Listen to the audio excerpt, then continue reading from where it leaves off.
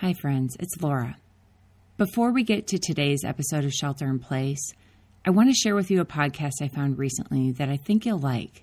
Transmission Times tells the story of COVID-19 through audio diaries from people all over the world so that we can share our voices and experiences, even from isolation.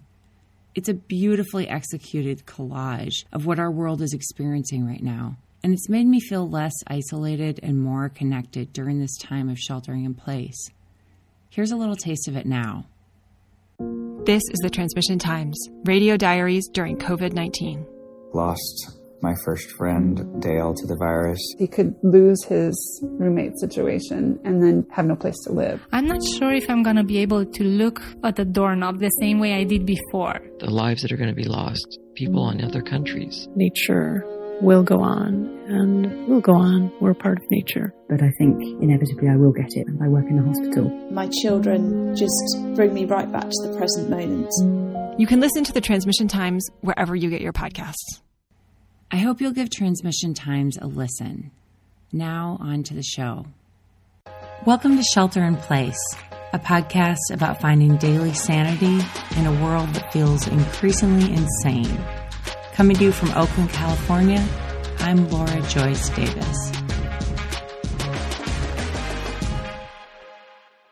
Last night, as we met with some friends over Zoom, my friend Quinn asked me how I was doing in the wake of my husband Nate losing his job last week, just hours after we decided to pull the plug on our family's move to Mexico, a dream that had been 17 years in the making.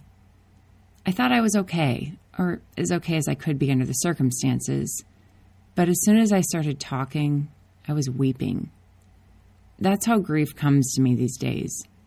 It sits there silently crouched while I pretend I don't see it, and then when someone offers me a little tenderness or concern, it pounces and knocks me down. As I sat there crying, Quinn affirmed my tears.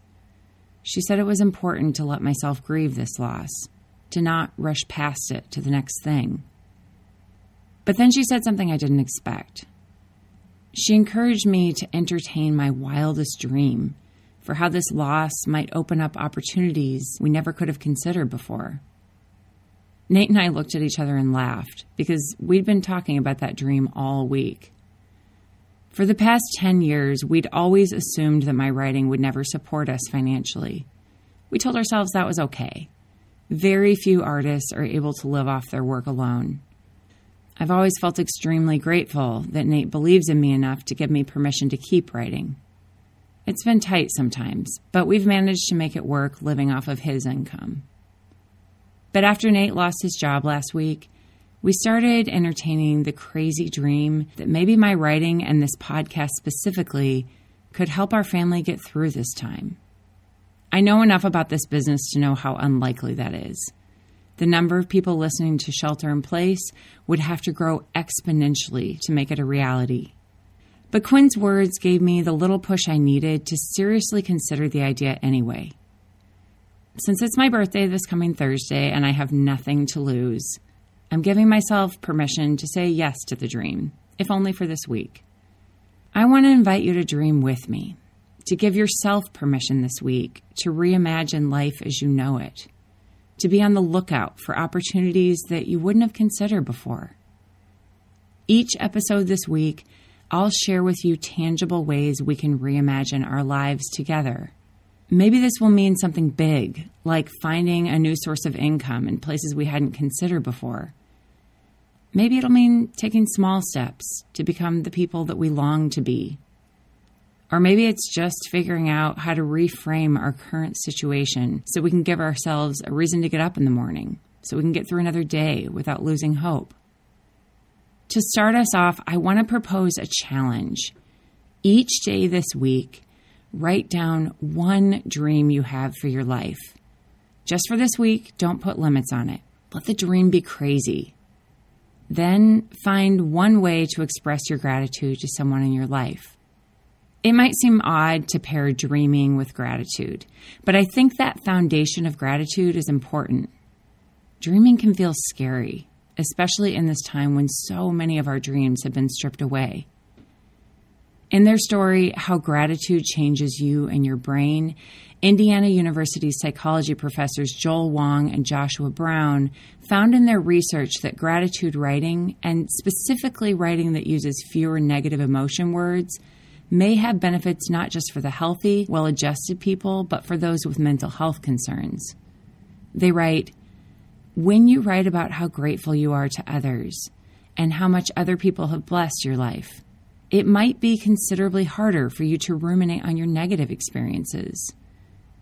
In this time when there's so much to feel bad about, keeping our focus on gratitude pulls us out of the negativity and gives us permission to see the world in a more positive light. It makes our dreams feel possible."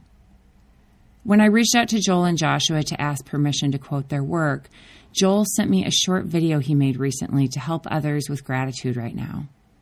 It's helped me to reframe this time in a more positive light, and I'll include it in my show notes today. In another story published earlier this month by Jennifer Chevins and David Craig, professors of psychology at The Ohio State University, they write, "There is a strong correlation between gratitude and well-being. Researchers have found that individuals who report feeling and expressing gratitude more report a greater level of positive emotions such as happiness, optimism, and joy.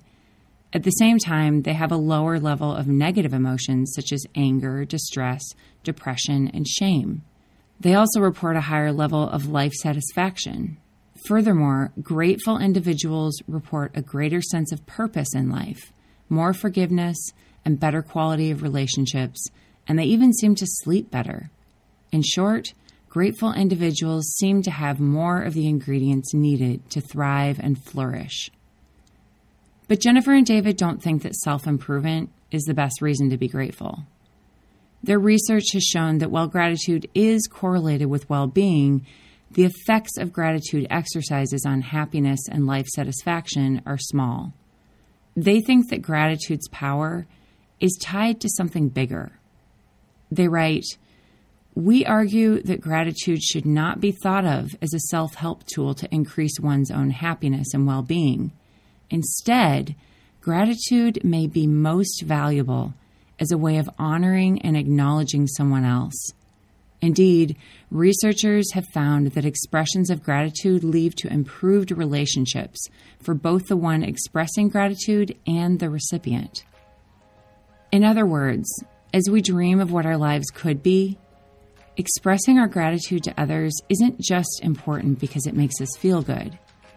It's important because it reminds us that we owe a lot of our success in this life to the people around us. It makes us more connected to them. If we're going to dream big, we're going to need that support and connection every day. I hope you'll join me for this challenge to be grateful and dream. Every day this week, let's write down one dream for our life. Then let's find some way to genuinely express gratitude to someone. Maybe it's somebody we already know who's done something really nice for us that we never quite got around to adequately thanking them for. Or maybe it's the people who work in the grocery stores or gas stations or hospitals or who dispose of our trash every week.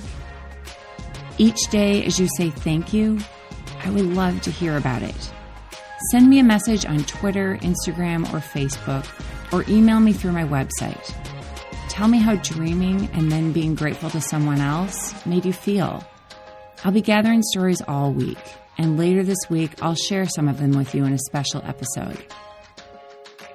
If you've enjoyed today's episode of Shelter in Place, I would love it if you could rate it and review it wherever you listen, share it with a friend, and subscribe. Shelter in Place is sponsored by Brick and Mortar and Delta Wines. Even in these tough times, this family business has stepped up to be the first sponsor of Shelter in Place. When you order wine from brickandmortarwines.com or winesforchange.com, you can get 10% off your order by using the promo code SHELTER. If you order 6 or more bottles from Brick and Mortar, you'll also get free shipping and overnight shipping in California. The Shelter in Place music was composed by Chase Horseman at Reactor Productions, and the Shelter in Place artwork was created by Sarah Edgell. As always, you can find links to the things I mentioned in each episode in my show notes at laurajoycedavis.com. Until tomorrow, this is Shelter in Place. I'm Laura Joyce Davis.